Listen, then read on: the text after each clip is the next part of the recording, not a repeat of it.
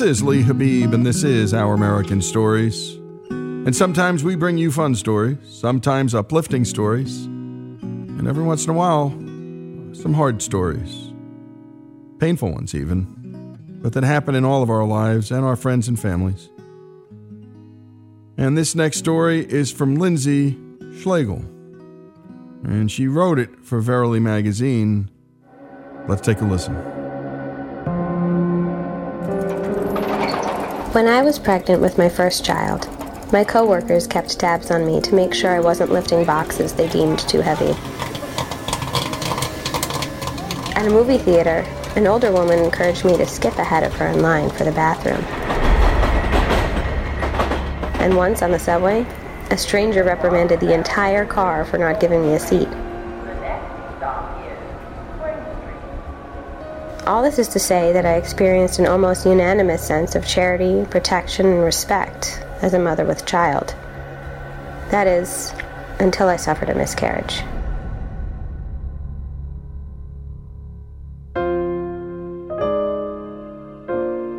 In January 2012, at the 12-week ultrasound for my second child, I learned that the baby, who had seemed perfectly healthy a few weeks before, had no heartbeat.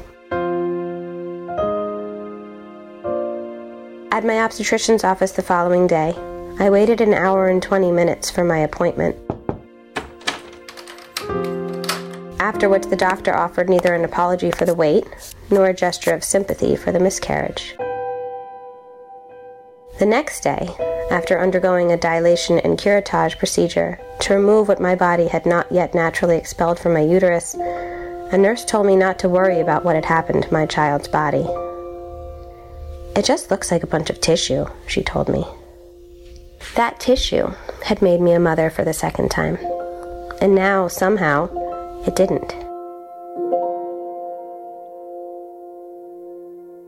I realized that in some people's eyes, I wasn't a mother anymore. And yet the feelings of loss I experienced were very real. I cried every day. I had trouble sleeping at night. I began to knit almost compulsively. I had an insatiable desire to create something, as if it would make up for what I had lost. When people asked me how many children I had, I didn't know what to say. Did the child I'd lost count?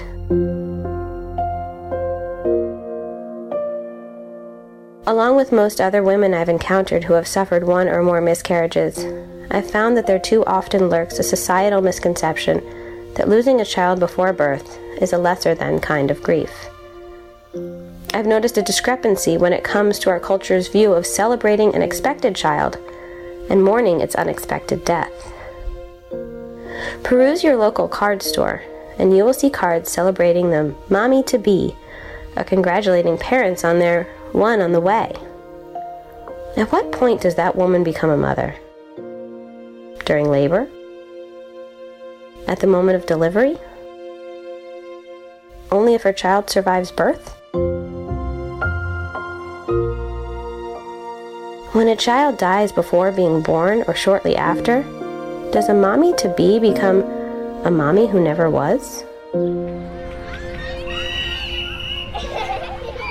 To this day, I feel a pang of grief each time I hear the name I gave my child, Ethan, called out across the playground.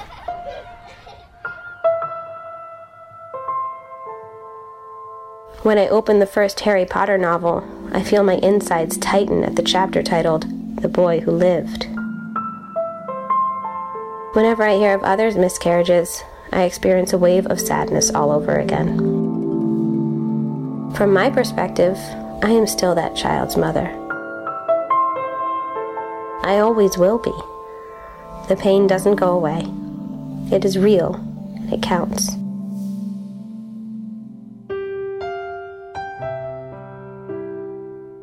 In the 3 years since losing Ethan, I am grateful to have had 2 other healthy children. I also started a growing miscarriage support group. Time and again, we talk about how painful it is to have people misunderstand or belittle our losses. For us, part of our healing involves changing the way we speak. We simply refer to a pregnant woman as a mother, not as a mother-to-be. Instead of calling what is growing in her uterus a fetus or an embryo, we call it a child, a son, or a daughter. Instead of talking about the birth as the day on which the baby arrives, we talk about the time when we will meet the new baby.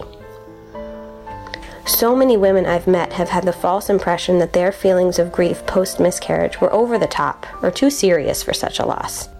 They felt that they were not supposed to be as sad as they were. And yet I think most people would agree that the pain of a parent losing a child is great suffering. Why should it be any different when we didn't get to meet our children face to face or watch them draw a breath?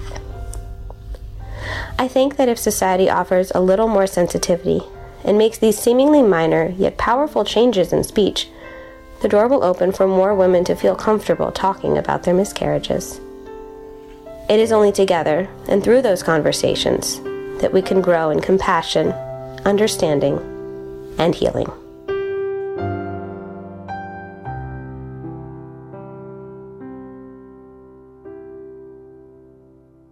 And thank you, Lindsay, for that story. And you can get it at Verily Magazine. And we can all examine the way we act, the way we talk about every stage of human life. And we can also get involved with an important ministry like Now I Lay Me Down to Sleep, which provides remembrance photography to parents suffering the loss of a baby. You can learn more about how you can help their work at nowilaymedowntosleep.org. And if you've got a story about a miscarriage and a loss like that, share it with us. Post it at ouramericannetwork.org. Again, we do the fun stories, but these are real stories, and, well, they're Our American stories.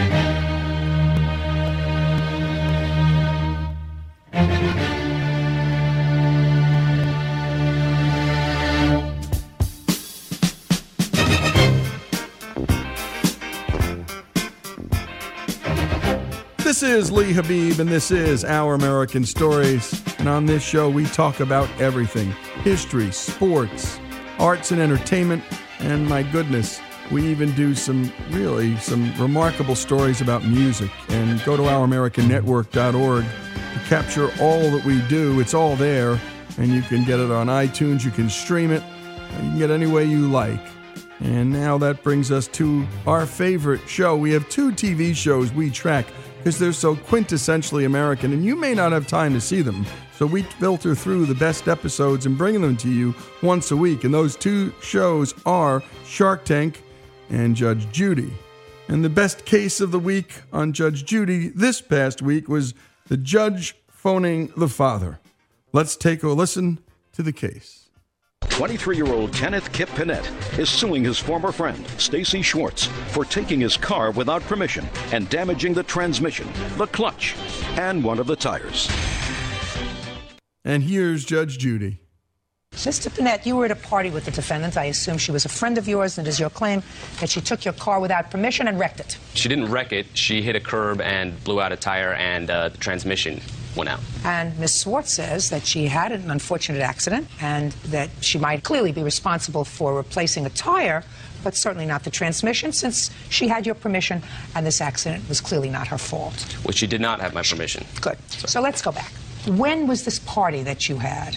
A couple of months ago. It was a Friday night. It was at my house, and Listen, Mr. Pinette, how old are you, sir? 23. What do you do for a living? I am a market analyst. Ever been to court before, sir? No, except for traffic tickets and... Well, that's court. So, if you're a plaintiff and you have a claim, first thing you figure out is what date. Yes, Your Honor. Because the questions get harder after that, Mr. Pinette. So, a couple of months ago on a Friday night isn't a date. I believe the date was December 14th, Your Honor. That's a date. Now, it was on December 14th, 2006. Where were you? At my house. Who else was there? I don't know the exact names, but a bunch of my friends. And what were you all doing? Drinking, watching TV, listening to music. Great.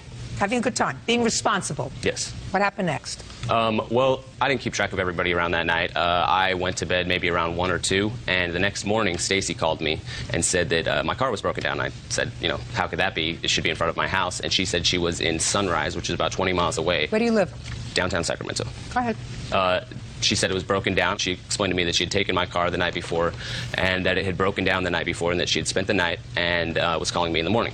And I was... Spent the night where? At one of her friend's house, I assume. Okay. And I explained to her that she had better get my car back to me. What kind of car do you have? It's a Nissan Sentra. Year? 1997. And she said she would. We exchanged words. I was a little upset, and then I fell back asleep. I didn't get my car back until the next day. She had it towed back to my house. At first, she hadn't even told me that a tire had blown out. I had to see that for myself when it came to my house. Then she explained that to me. I had not given her permission to drive the car, so I was very upset. Okay. Don't repeat anything. Okay. I have other things to do. Are you finished? She had told me that she would pay for all damages. She was very apologetic at first, and I felt, you know, like I would forgive her. I had it diagnosed, and she refused to pay it. She says she's not responsible for that. And when you had it diagnosed, what was the bill? It was $1,500, $1,593.83. I originally said $1,600. It's I'd rounded when I looked at the receipt. It's actually $6.17 less than that. Mr. Panett, how did you pay for this? My father loaned me the money to pay for it, actually. Did you pay for it in check or cash, sir? I believe my father used his credit card to pay for it, and I had to pay my father back. What's your father's name? John Panett. His phone number? It's in my cell phone, I'm sorry. Fred, would you please get his cell phone so that we can get the father's number, please? Thank you. And he's going to verify that he paid this bill, sir? Yes, when I he call would. him on the phone? Good. We're going to do that. Okay. In a minute. Okay. And now let's hear the girl's story. Now, I'll hear you, Miss Swartz. On December 14th, I was hanging out at Kip's house, and I asked him if I could borrow his car to go over to Jessica's house. Where does Jessica live? A few blocks from his house. And he said? He said yes, he let me borrow it. Good. So you understand, Miss Swartz, That's a different place than she went. Excuse me, Your Honor. You do understand, madam, that you did have limited authority to take his car to go to Jessica's house, which is a few blocks away. You understand that? Yes. Okay. Now tell me what happened. I drove over to Jessica's house and told her that I was using Kip's car, and she called me at 5 o'clock in the morning and woke me up. At Jessica's house? Yes. And told me she was drunk and stranded in Sunrise, so I didn't even think to call Kip and ask permission because he let me borrow his car. He knew I wasn't... No, my dear. He knew I wasn't going to bring it back until the morning, so I... Darling! Yes. You get it now? You look as if you're smart enough to get where I'm going. Yes, ma'am. You went to pick up your friend in Sunrise. And how far is Sunrise from Jessica's house? Approximately 20 miles. 20? Miles. Miles, not blocks, miles. And it was coming back with her, this drunken friend of yours, that you had the accident. Yes. Let's hear about the accident. Now tell me about the accident. I was just driving and I was coasting, so I was in neutral, and then I tried to put it into gear and it would not go into gear, and I went to park immediately and I hit the curb and popped the tire. That was probably about 5:30, 6 o'clock. You must have hit the curb very hard. Well, yes, it was hard enough to pop the tire, and I immediately changed the tire, and since it was about 5:30 in the morning, my friend that I picked up just walked to her house because we were about a block away. And I slept in the car and called Kip about 9 o'clock in the morning to tell him that I was going to get his car towed back to him. Let us assume that I believe you, that Mr. Panett said that you could borrow his car to go to Jessica's house, which is a few blocks away, to stay over. When you exceeded his permission by going 20 miles away the next day, you no longer had his permission. Do you understand that? But he knew I was going to have it till the morning. Don't tell me what he knew. He gave you permission, according to you, to drive it a few blocks. A few blocks is not 20 miles. I have my witness here that saw him give me permission. I just said, don't you have your listening ears on? I said, if I believe you, he gave you permission to take it a few blocks away. Once you took it 20 miles away, you no longer had permission. Your Honor, he lets me borrow the car all the time. That's not true. Just a second. Where do you think you are? Right here, Where is here? in this witness chair. And until you stand up there, what are you supposed to do? Listen to you. Right. Once you exceeded the scope of the permission, you no longer had permission. That's the law. Do you understand it? Yes. So all I have to do is deal with the issue of damages. And for that, you're going to give me John's cell phone. Yes, ma'am. Just let me power it up. Power it up. Now let's listen in as Judge Judy speaks with the 23-year-old car owner's daddy. John Panette, this is Judge Judy Scheindlin. How are you? I'm very well, thank you. Do you have a moment for just a couple of quick questions for me? I'm here, as you know, trying a case involving your son and this young woman who took his car without permission. Are you familiar with that? Okay. Did he ever ask you for any money to help him repair this car? Yes. When was that? 3 months ago. Do you remember how much it cost you, sir? Approximately. And did you use your credit card? Did he pay you back that money? I know, I have children. Did he tell you how it happened? Did he need a new transmission? Was he driving the car? Okay. Very good. And you used a credit card? Okay, great. Thank you very much, sir. I appreciate you taking the time. Bye-bye now. Let's find out what the father said to Judge Judy. What a nice father you have, sir. Thank you, Your Honor. And as a matter of fact, your father does remember helping you out and paying for this transmission a few months ago. That's correct. Do you know what he doesn't remember? What? He doesn't remember you paying him back. Well, I owe him money pretty much all the time, and I am always paying him. So I'm in the process that he doesn't of remember. I mean, he does remember laying this money out for you, but he doesn't remember the fact that you paid him. I have not fully paid him back, Your Honor. I apologize. Well, how much have you paid him, sir? Well, I owe him a total of quite a bit more than that. So I guess if you got down to that bill, I haven't paid him any because I'm paying him for things that I owe him. Well, you have no objection to making the check payable to your father, do you? No, not at all. Good. Judgment for the plaintiff in the amount of $1,593.83 to be made payable to John Panette. Thank you very much. That's all. And that's why everybody loves Judge Judy. And she's talking to the dad and says, did he pay you back? And there's this silence and she's laughing and she says, I know how that works. I have children. It's so funny. And I love the part where Mr. Panette, the 23-year-old, is asked, what's the date? And he doesn't remember. And she says, the questions get harder after this, Mr. Panette. Judge Judy, we love talking about her show because, by the way, her show is about so many things. There's a moral universe when you enter the court of Judge Judy, and she just always gets it right. She just does, and she calls out people's BS like only someone from Queens can. And that's why we do this and Shark Tank. Every week, once a week, this is Lee Habib, Judge Judy, Mr. Panette, boy and dad, their stories here on Our American Stories. Have no place to go. Have no place to go. Darling, have no place to go.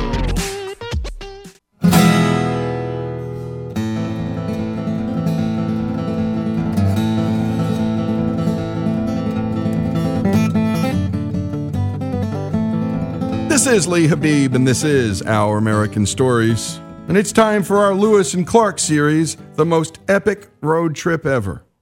And we're following Lewis and Clark and their group of men called the Corps of Discovery along their 2.5-year adventure exploring the American West.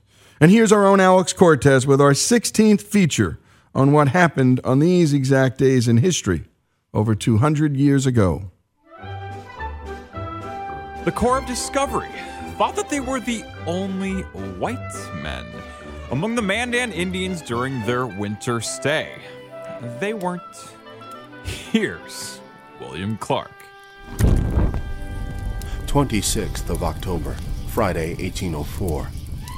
Here we saw a trader, McCracken, an Englishman. Came 9 days ago to trade horses and buffalo robes. And McCracken, an independent trader, wasn't the only one. 19th of November. 2 clerks and 5 men, of the Northwest Company and several of the Hudson's Bay Company had arrived with goods to trade with the Indians. A Mr. Larocque and Mackenzie are the clerks. And these were big British trading companies, not just some independent Yahoo. What were all these British doing here? I thought we had won the Revolutionary War and kicked those dudes out. Apparently not so. Here is Clay Jenkinson with the history lesson that I had forgotten. This was upsetting to Captain Lewis because he, like Jefferson, wanted to remove the British and other foreign agents of the fur trade. But according to the Jay Treaty of 1795, these British agents had a right to trade on American soil as long as they did so acknowledging the sovereignty of the United States. Would they? Throughout this series, you've heard Clay mention yearning for another perspective besides the core of discoveries. What did the Indians think of these guys?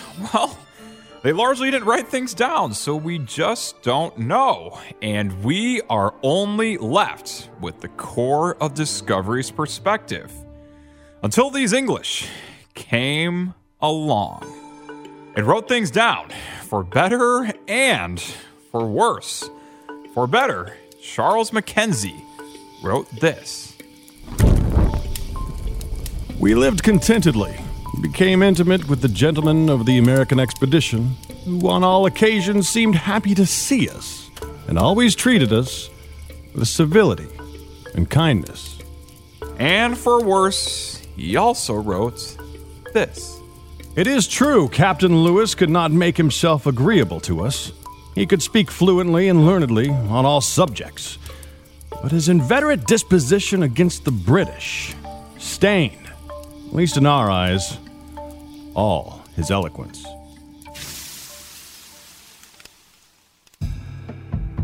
It's a tremendous quotation. It's one of the most interesting things that was said. And so Lewis's Anglophobia comes from several sources.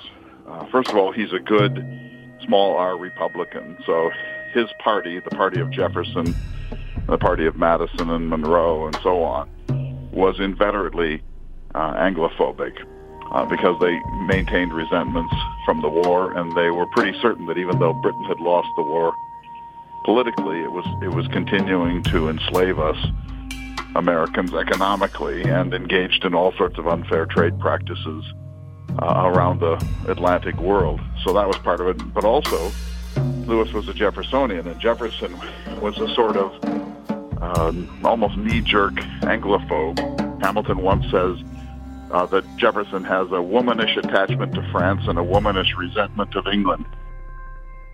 And even though that's probably unfair, there's a kernel of truth in that. And then, of course, finally, and maybe primarily, Lewis's father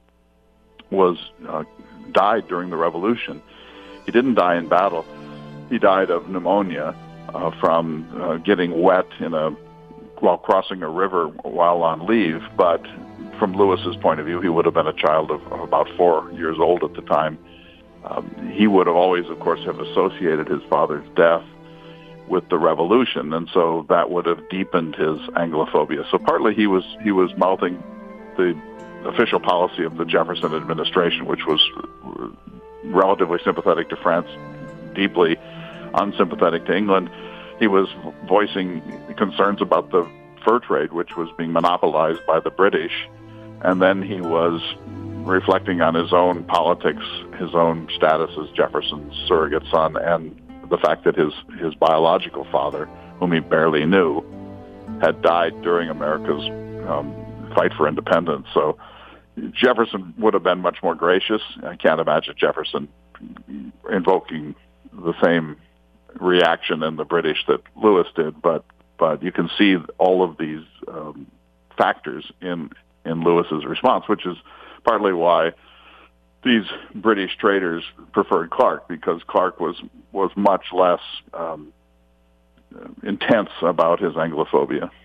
And with that juicy background, here's what went down on these Days in History.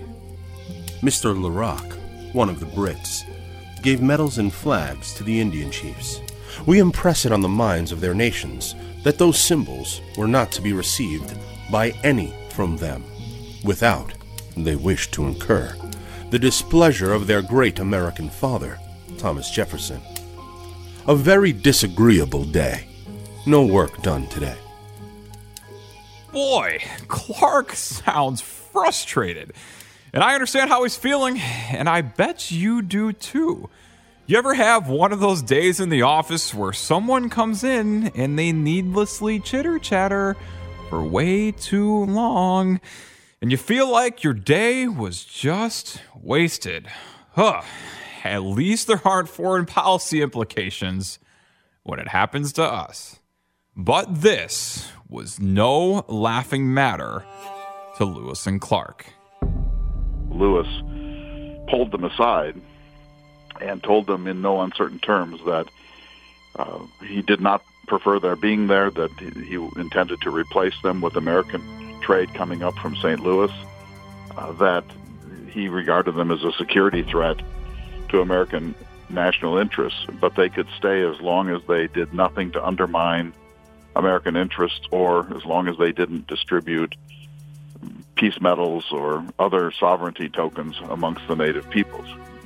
Here's how the English responded, at least how William Clark reported their response. Mr. Larocque denied having any such intention, gave fair promises.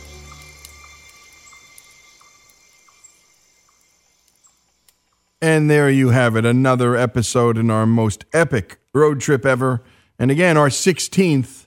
And we want to thank, as always, our Lewis and Clark expert, Clay Jenkinson. And you can learn more about Clay and his work at clayjenkinson.com. That's clayjenkinson.com. He's also the host of the Thomas Jefferson Radio Hour, a whole weekly show dedicated to Thomas Jefferson. And yes, the man deserves it. The most epic road trip ever, here in Our American Stories. And go to OurAmericanNetwork.org to hear the other 15. That's OurAmericanNetwork.org, and to hear all that we do. This is Lee Habib. This is Our American Stories.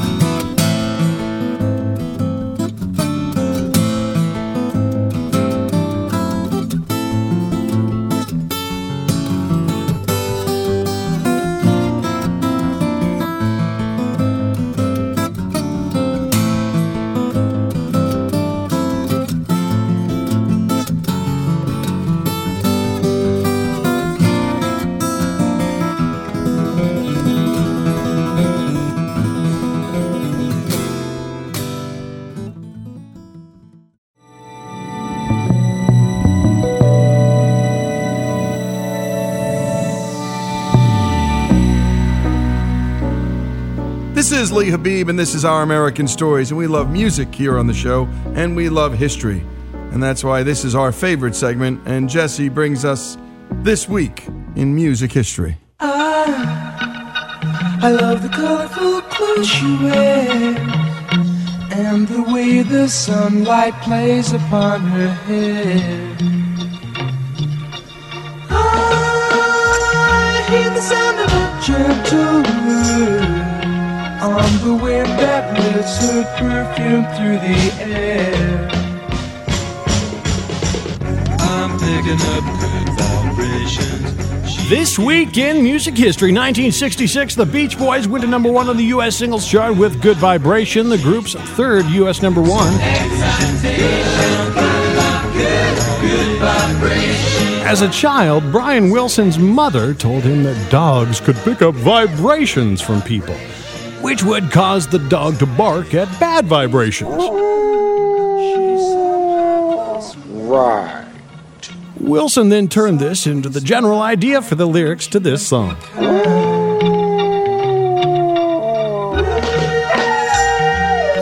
Then in 1968, Marvin Gaye scored his first U.S. #1 single when I Heard It Through the Grapevine started a 5-week run at #1 on the top. I bet you're wondering how I do. I'll show plans to make me blue with some other guy you knew before. Between the two of us guys, you know I love you more. It took me by surprise, I must say, when I found out yesterday. Don't you know that I heard it through the grapevine? Not much longer would you be mine. Oh, I heard it through the grapevine. Oh, I'm just about to lose my mind. Oh, yes, wait a minute, Mr. Postman. Just 7 years earlier, in 1961, the Marvelettes went to #1 on the U.S. singles chart with Please Mr. Postman. That drummer you hear in the background was actually 22-year-old Marvin Gaye. This was the first Motown song to reach #1 on the Billboard Hot 100. And born this week in music history, 1959, American singer, actor, and producer Frank Sinatra. His cocktail of choice was a mix of 4 ice cubes, 2 fingers of Jack Daniel's whiskey, and a splash of water. And if you want to hold the drink like Frank, don't touch the rim. Someday, when I'm awfully low, when the world is cold, I will feel a glow just thinking of you in the way you look tonight.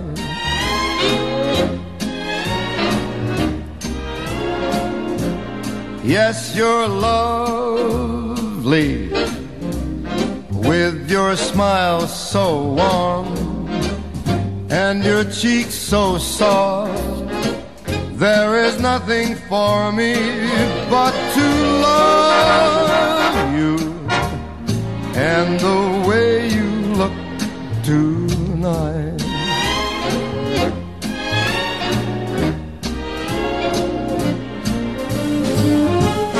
With each word, your tenderness grows,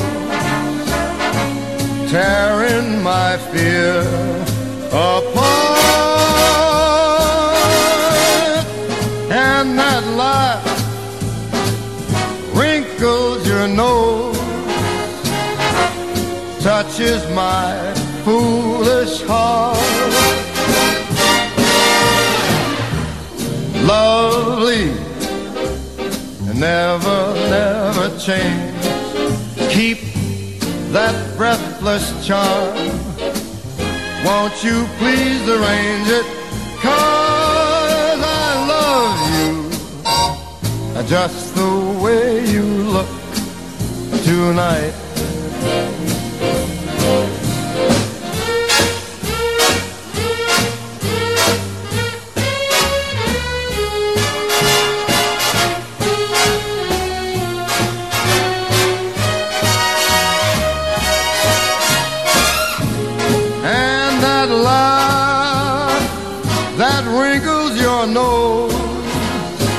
It touches my foolish heart. Lovely, don't you ever change. Keep that breathless charm. Won't you please arrange it? 'Cause I love you just the way you look tonight.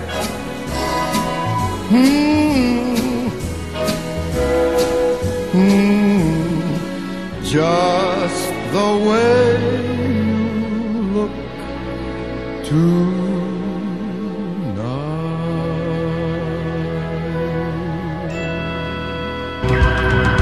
We don't need no education.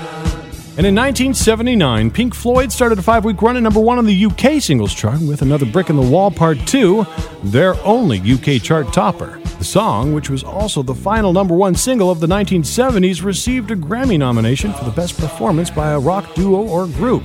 But Pink Floyd lost to Bob Seger's Against the Wind. Teacher, leave them kids alone.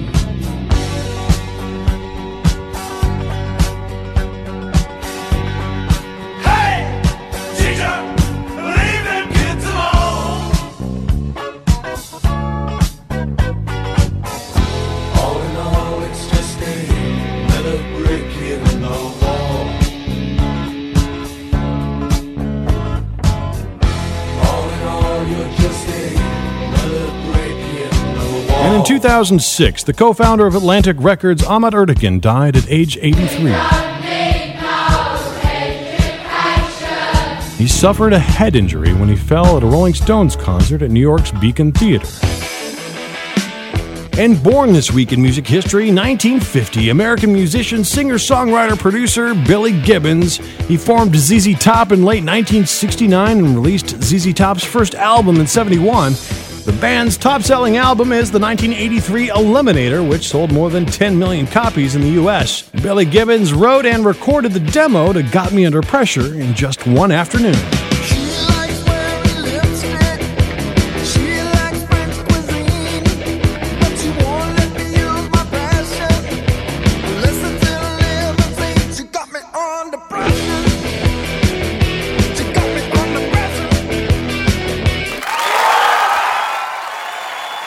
And in 1993, MTV aired Nirvana's Unplugged session for the very first time.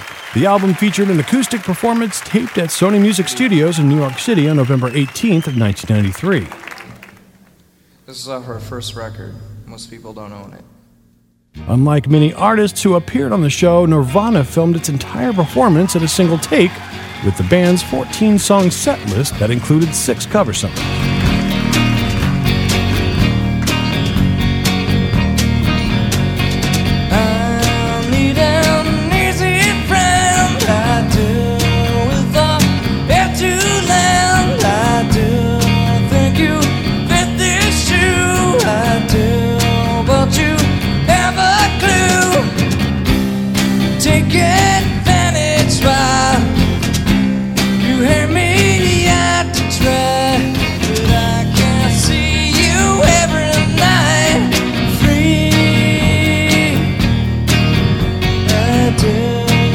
In 1966, the first Jimi Hendrix Experience single, Hey Joe, was released in the UK on Polydor Records.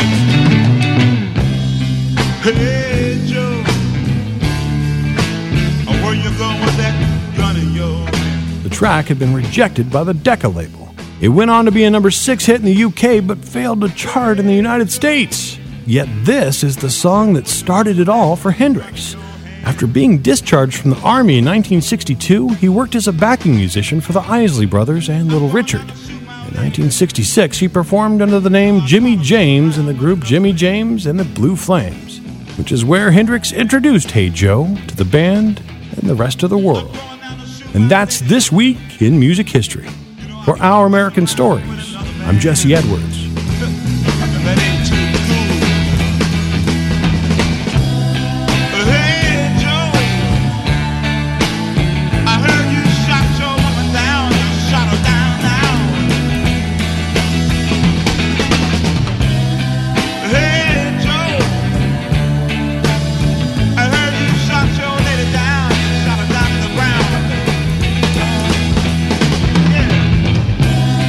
Yes, I did. I shot her.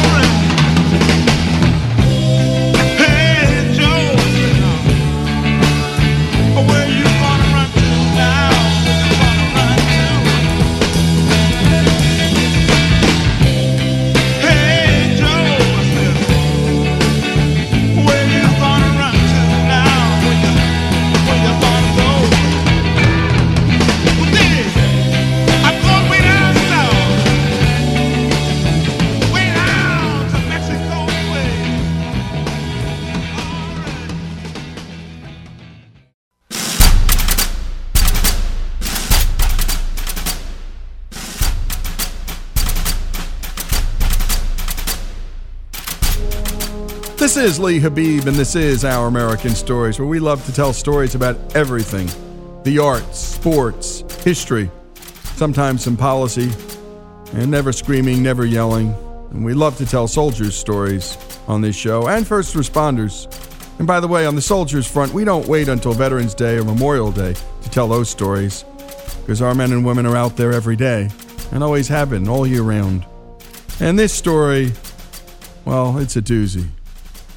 This is the man that other Army Green Berets think of when they need that little extra inspiration in the middle of a harrowing firefight. You know how much we love artists on this show, but no writer in Hollywood could have come up with this story.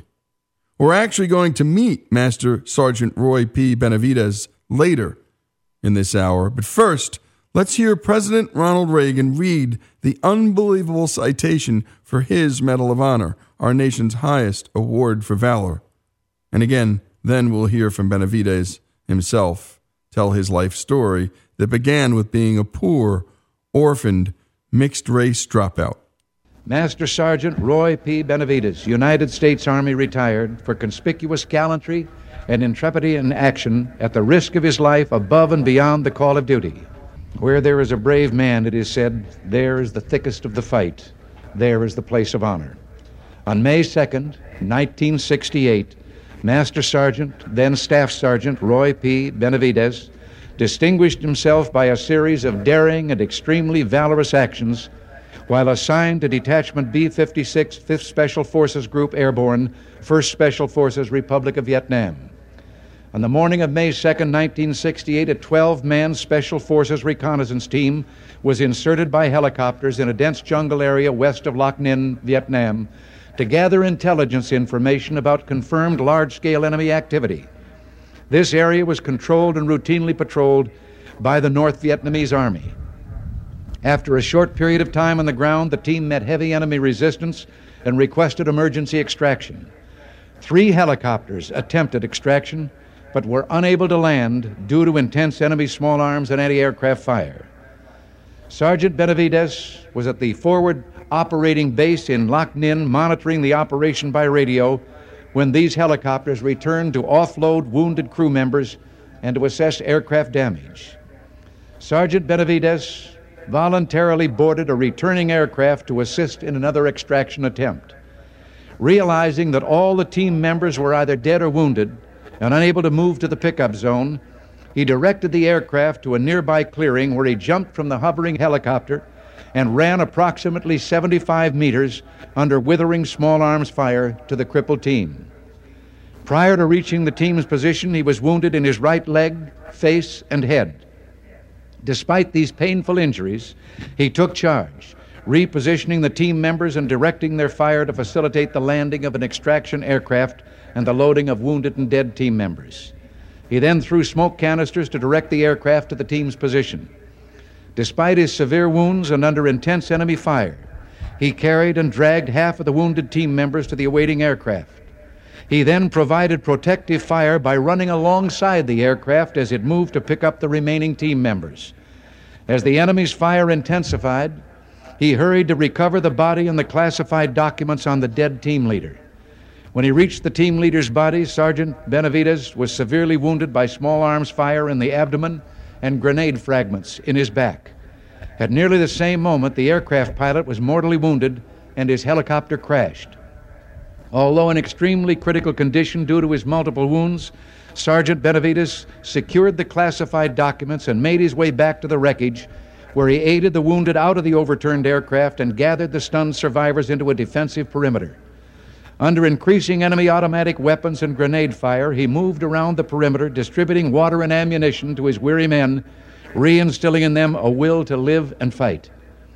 Facing a buildup of enemy opposition with a beleaguered team, Sergeant Benavides mustered his strength and began calling in tactical airstrikes and directing the fire from supporting gunships to suppress the enemy's fire and so permit another extraction attempt.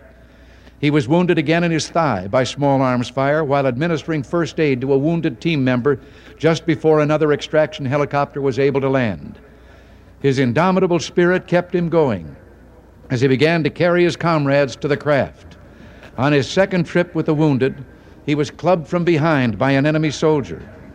In the ensuing hand-to-hand combat, he sustained additional wounds to his head and arms before killing his adversary. He then continued under devastating fire to carry the wounded to the helicopter. Upon reaching the aircraft, he spotted and killed 2 enemy soldiers who were rushing the craft from an angle that prevented the aircraft door gunner from firing upon them. With little strength remaining, he made one last trip to the perimeter to ensure that all classified material had been collected or destroyed and to bring in the remaining wounded. Only then, in serious condition from numerous wounds and loss of blood, did he allow himself to be pulled into the extraction aircraft. Sergeant Benavides' gallant choice to join voluntarily his comrades who were in critical straits, to expose himself constantly to withering enemy fire, and his refusal to be stopped despite numerous severe wounds saved the lives of at least 8 men. His fearless personal leadership, tenacious devotion to duty, and extremely valorous actions in the face of overwhelming odds were in keeping with the finest traditions of the military service and reflect the utmost credit on him and the United States Army. Sergeant Benavides, a nation grateful to you and to all your comrades living and dead, awards you its highest symbol of gratitude. For service above and beyond the call of duty, the Congressional Medal of Honor.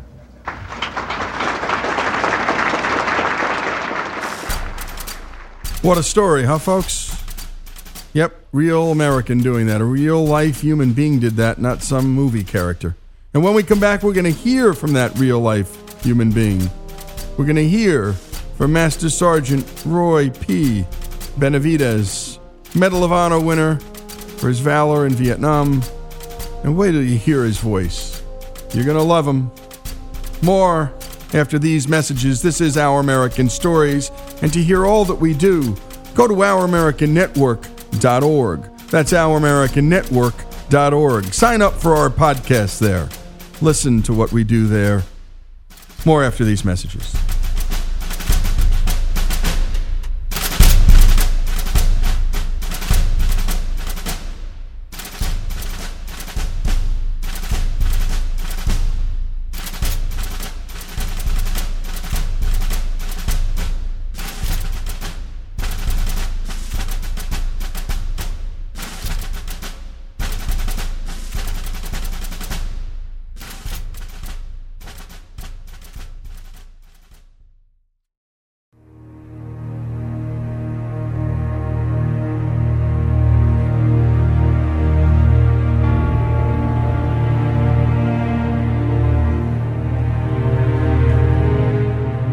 This is Our American Stories, and we just heard President Ronald Reagan read an almost unbelievable Medal of Honor citation.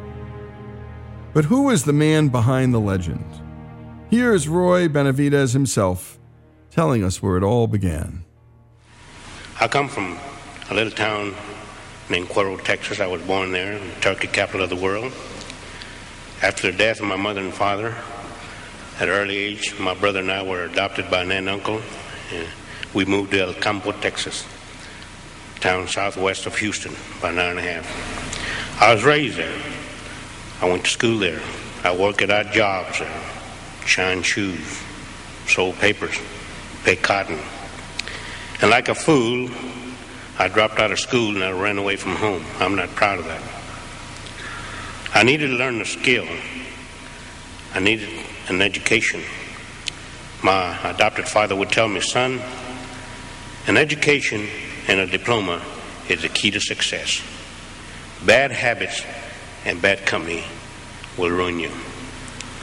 Well, I was too old to go back to school. I didn't want to return back, so I joined the Texas National Guard. And I liked what I saw in men in uniform. And I qualified to join the regular Army. I needed that education and learn the skill. So I was accepted into the regular Army, and I heard about airborne. I heard about that extra pay that you get for jumping out of airplanes. So I qualified to go to jump school at Fort Benning, Georgia, but the darn recruiters never told me what the training was like. For every mistake that you make, you do push-ups. And I can honestly tell you, ladies and gentlemen, I'm one of the guys that helped put Georgia into South Carolina doing push-ups. Well, I finished my training.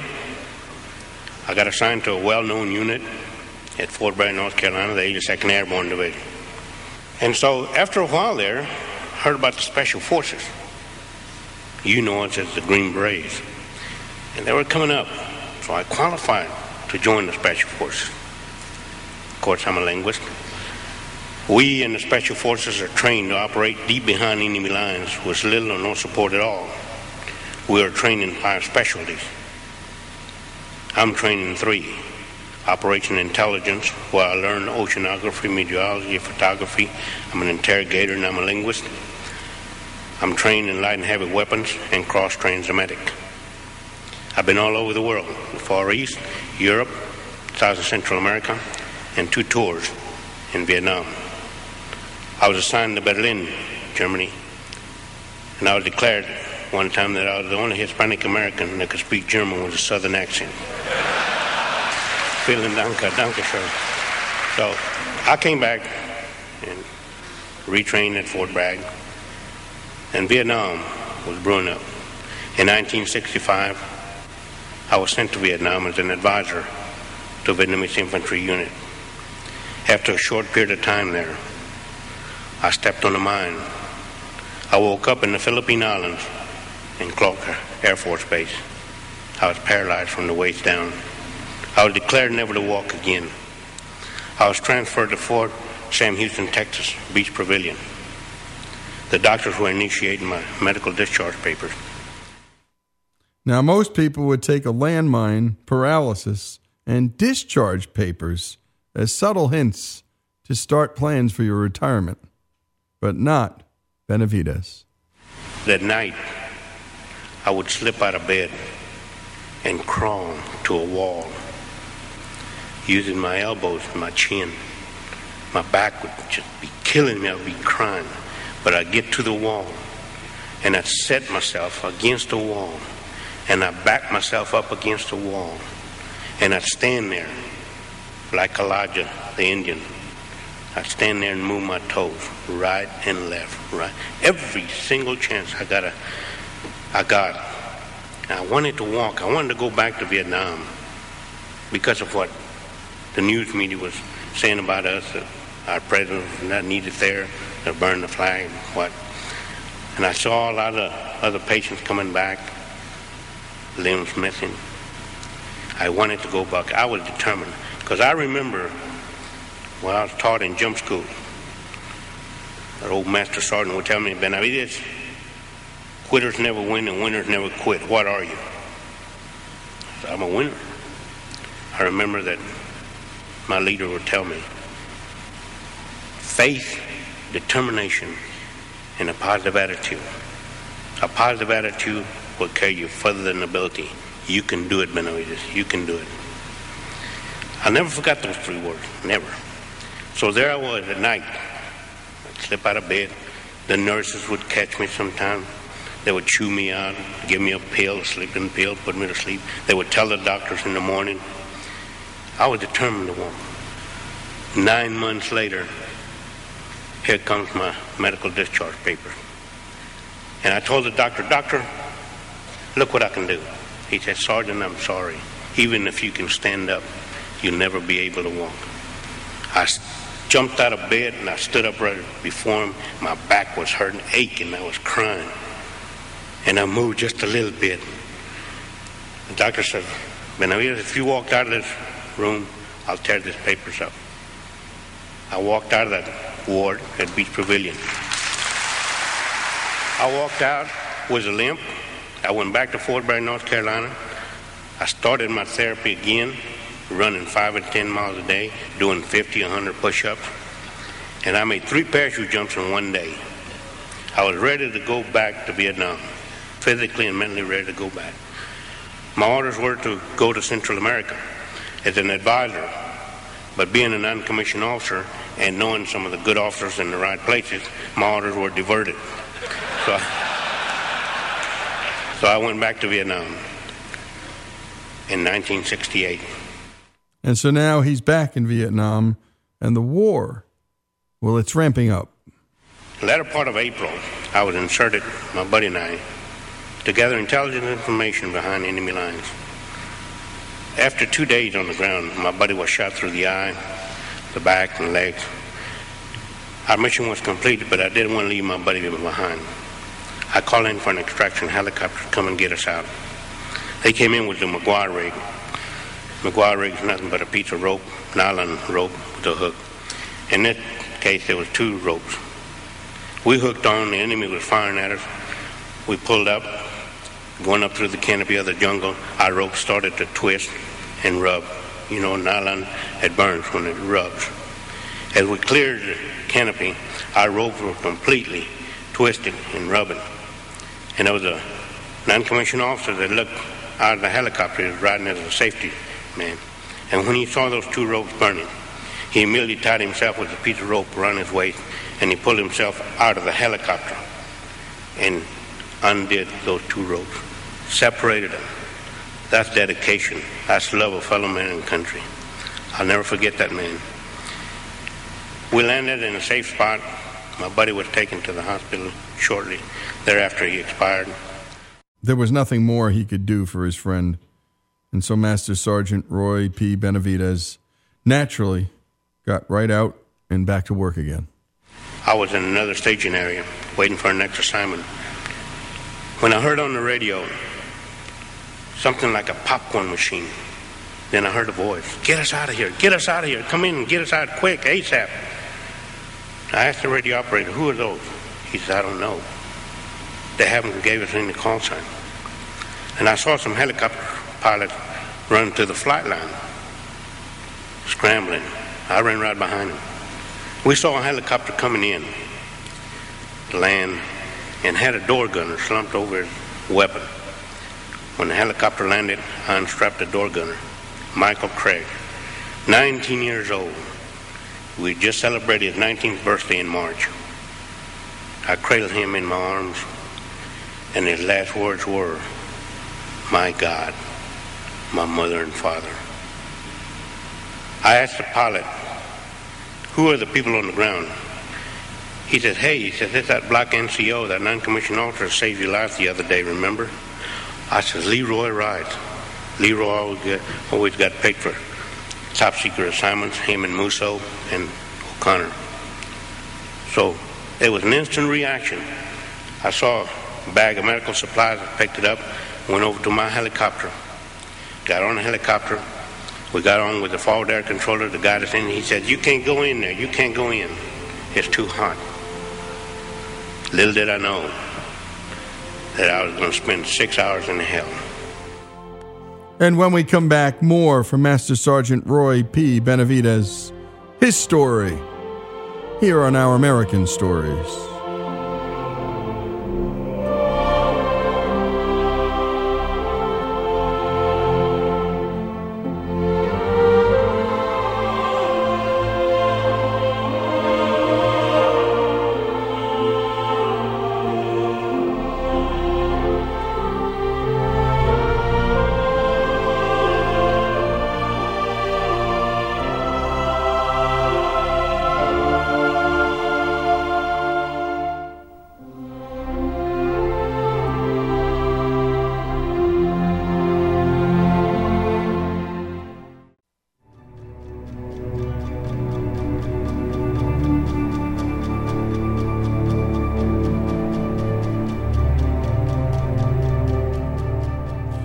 And we just heard how Sergeant Benavidez heard his buddies being overrun over the radio.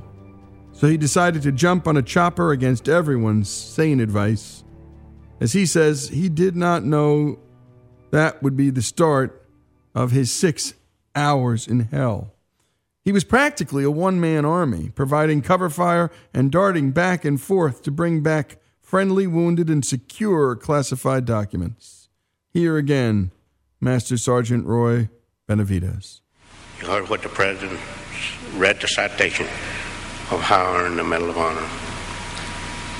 But he didn't tell you of what I went through when I engaged in the hand-to-hand combat. I was hitting them out with the butt of the weapon. My jaws were locked. After my last return back to the helicopter, when I was boarded on, I was holding my intestines in my hand. We lifted up. The helicopter had over its payload. Blood was flowing on both sides of the helicopter. When we landed, it locked me in our staging area, and it started unloading. It started identifying the bodies. They found out I loaded 3 dead enemy soldiers in that helicopter. I didn't want to leave anybody behind. My mission was to recover the classified material, so if anybody had it, he was on the helicopter. So they let the 3 enemy soldiers on the side, and because I sort of look Oriental, they thought I was one of them, so they let me lay right next to them. And they were putting us in body bags. And I remember that my feet had been lifted, and I was inserted into the body bag, and I could hear that zipper coming up, and I thought, oh my God, no. My eyes were shut because I had blood all over my face, and the blood had dried up in my eyelids.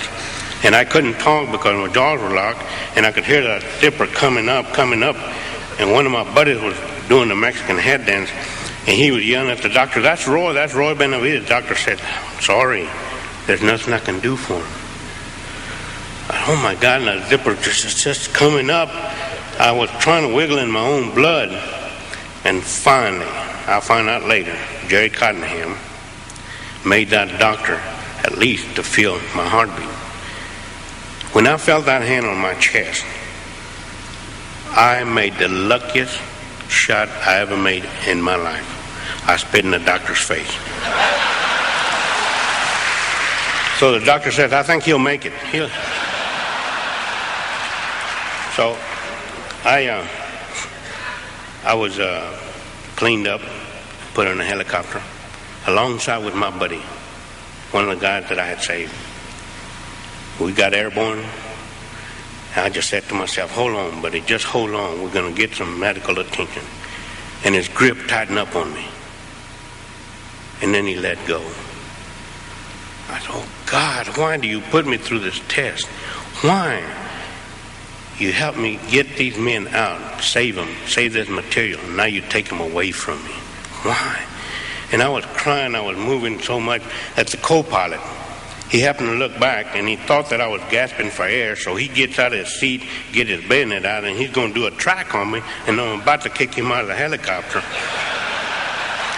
That's just too much for one day. So we landed in the hospital at Long Beach, and I was wheeled to the operating room. And as I was being lifted to my operating table, I saw this nurse on her hands and knees crying, yelling, asking God, why do you do this to these men? Why? Just crying. And as I turned a little bit to my left, I saw on the other operating table a man that had both legs and both arms missing. I passed out. I woke up in the ward. One of my buddies was laying next to me. We were so bandaged up, we couldn't talk. We used to wiggle our toes to make sure that we were still alive. After a short while, my buddy was transferred from there, and I thought he had died. I was transferred to Japan, Tachikawa, and that airplane that I was flying in, medevac, we lost 2 men. And I remember this nurse kept yelling at me, Benavides, you're not going to die on me. I'm going to pinch you every time you close your eyes. I'm going to pinch you, I'm going to pinch you.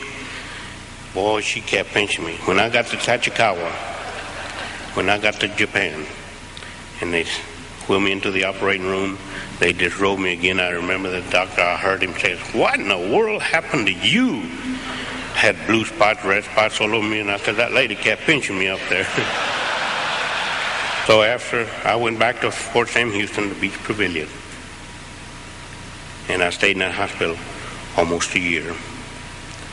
I continued with my career, and then I was awarded with a medal. And by the way, there are so many heroes in this story, as we learn, and he's quick to give credit. Those nurses, boy, they do unbelievable work.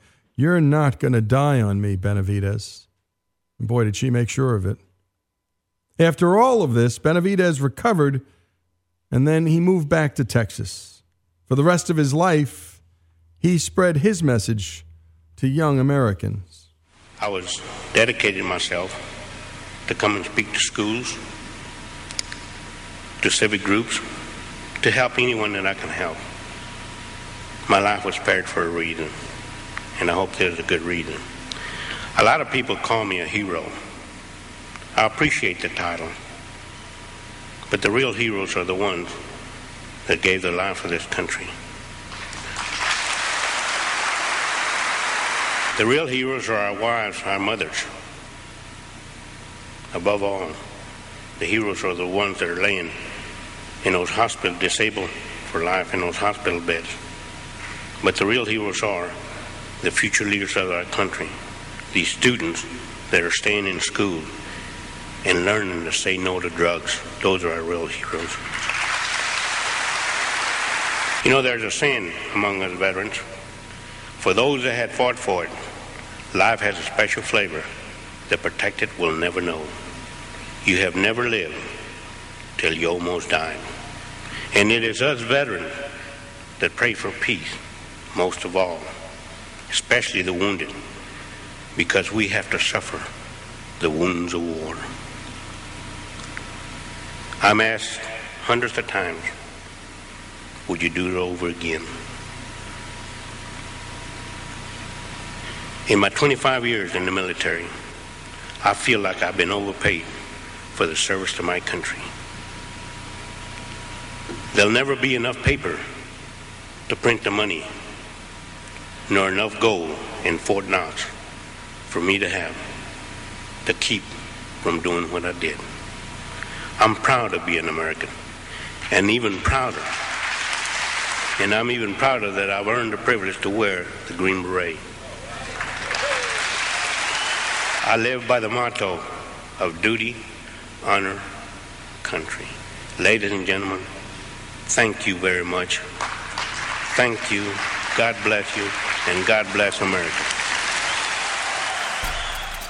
What a speech. We got to play that a few times a year. It just has to be done. You've never lived until you almost died. And those three words, duty, honor, country. And they're not platitudes when you hear it from this man. They're real. He's the real deal. This is Lee Habib, Master Sergeant Roy P. Benavidez' story. The Medal of Honor winner, Vietnam vet, and just what an American. And what an American story. To hear all that we do, go to OurAmericanNetwork.org. OurAmericanNetwork.org.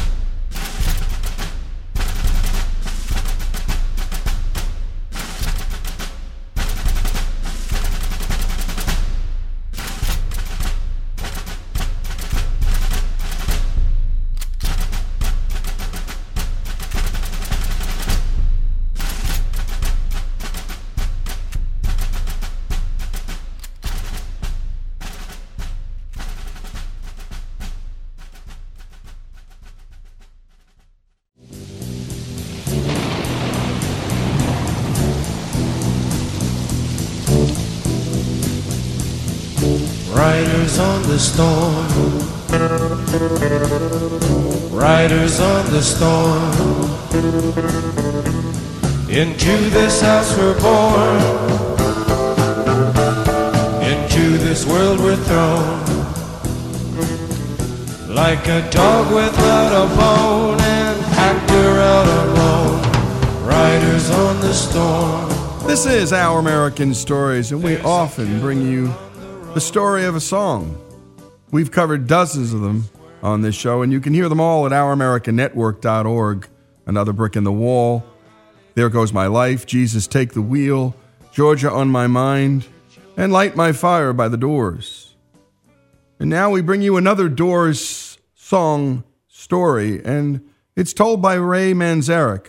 best known as the keyboardist and founding member of The Doors with Jim Morrison. Sitting at his Rhodes keyboard, Manzarek demonstrates here the creation of Riders on the Storm like the masterful musician that he was. So one day we're jamming in the studio, in our rehearsal studio, in the Doors workshop before we started recording, and for some reason or another, Robbie was playing his twang guitar, and we were doing "Old Cowpoke went riding out one dark and windy day," and Jim said, "I got lyrics for that. And he had "Riders on the Storm, Riders on the Storm."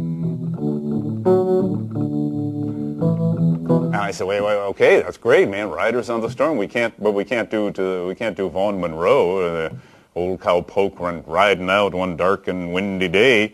So I said, let me see what I can do with this. And here's what I came up with. We got to put some jazz to it, make it dark.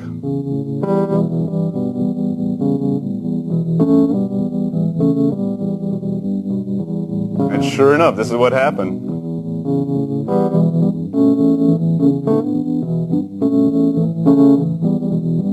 But before we get to that, Jerry Sheff, when he comes in, we've got the whole thing together, and Jerry Sheff says, "What's the bass line?" I said, simple.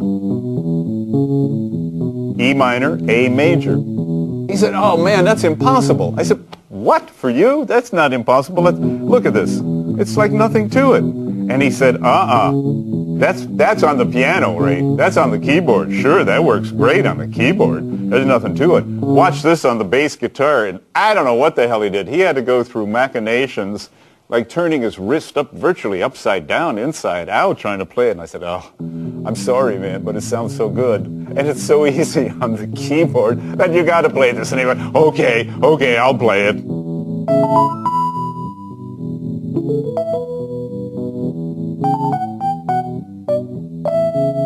And here's the rain part.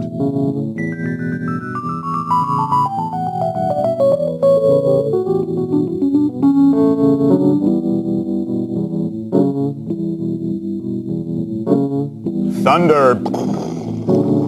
After we finished the song, he said, "Oh man, I've got super rain and thunder. It's Riders on the Storm. It's raining on the desert, right?" "Yeah, exactly, Bruce. Raining on the desert." He said, "We got to put in some rain and thunder." So sure enough, the whole thing starts with,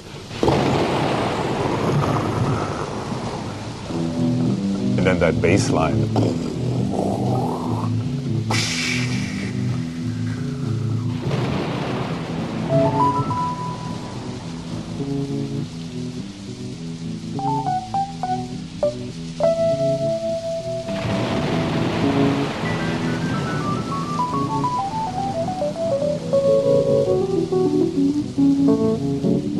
Another one.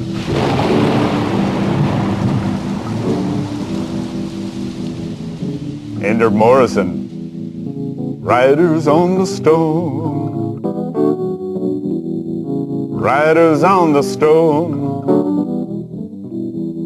Into this house we're born. Into this world we're thrown. Like a dog without a bone. Actor out on loan, Riders on the Storm. So it's basically a blues song. It's a 1-4-5, except we change the 5. And this insane part that Morrison sings, "There's a killer on the road. Brain is squirming like a toad. Take a long holiday.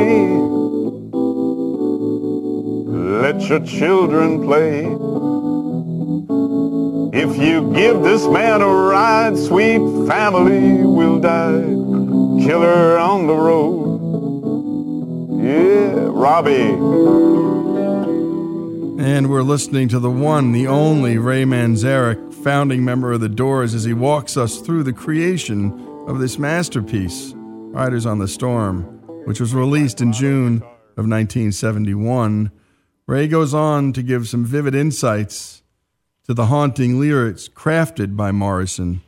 And again, this is why we love telling these stories. You're hearing it from Manzarek himself, taking us into the song, taking us into the DNA, into the coding of this song. And by the way, you don't hear music like this in a mixture of jazz and blues and country western, and all mashed together in this creative and almost brilliant way. And what a story Morrison's telling. He's really putting you in a place. And so let's continue with Ray Manzarek. And then Jim sings, girl, you gotta love your man. Girl, you gotta love your man. Take him by the hand. Make him understand. His world on you depends. Our life will never end. Gotta love your man. He had the idea to make a movie about a hitchhiking killer. And that's, if you give this man a ride, sweet family will die, killer on the road. But he couldn't leave it at that. The song was just too haunted and too beautiful. And almost as if he had a premonition. And certainly he knew at this point, singing this vocal, he knew that he was going to Paris. He knew he was going to Paris. He hadn't told anybody before we did this vocal, but he knew he was going to Paris.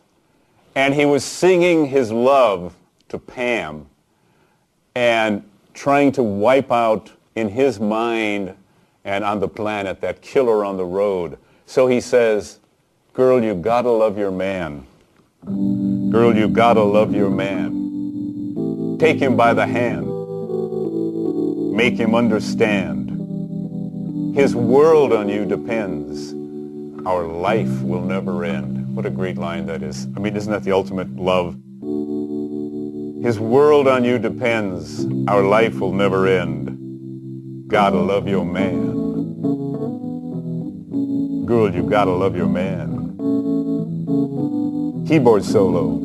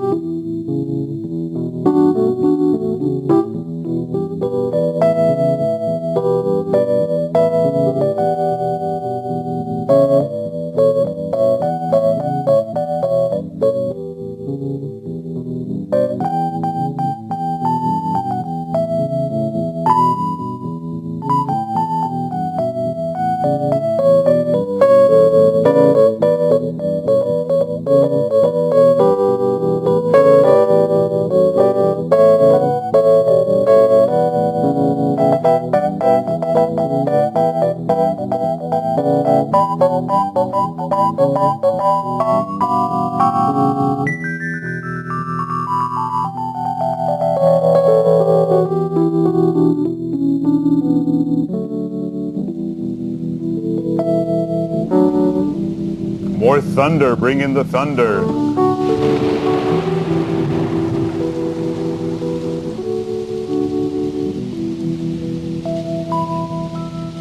Then Densmore kicks it in again. And we're back on the highway. Riders on the storm. Jim's back in. Riders on the storm. Into this house we're born. Into this world we're thrown. Like a dog without a bone, an actor out on loan. Riders on the storm. Robbie plays some great guitar.